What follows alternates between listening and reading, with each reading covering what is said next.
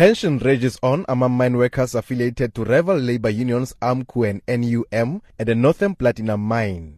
This following the stabbing and killing of a 45-year-old mine worker, Mtetheleli Sfunele, who was a member of the majority union NUM. A confrontation started among members of the two unions, which led to the killing of another mine worker who is said to be an AMCU member. NUM Deputy President Joseph Muntisezi, who went to the area, says the killing of their member is the 6th in 3 years. That our member have been shot 3 bullets and the police chased the criminal.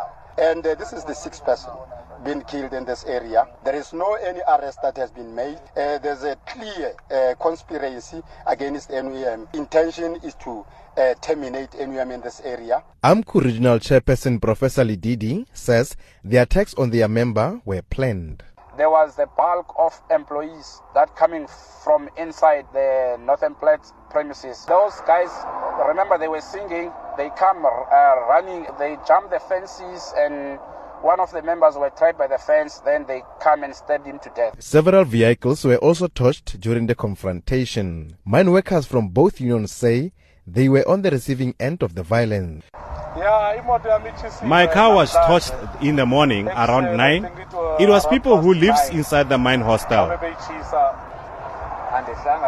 My vehicle was damaged when we came to here to listen to our employer. Limpopo police spokesperson Ronald Otto says no arrests have been made yet. Nobody has been arrested for the murder yet.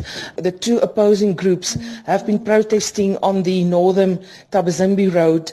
They are reportedly throwing stones and assaulting each other.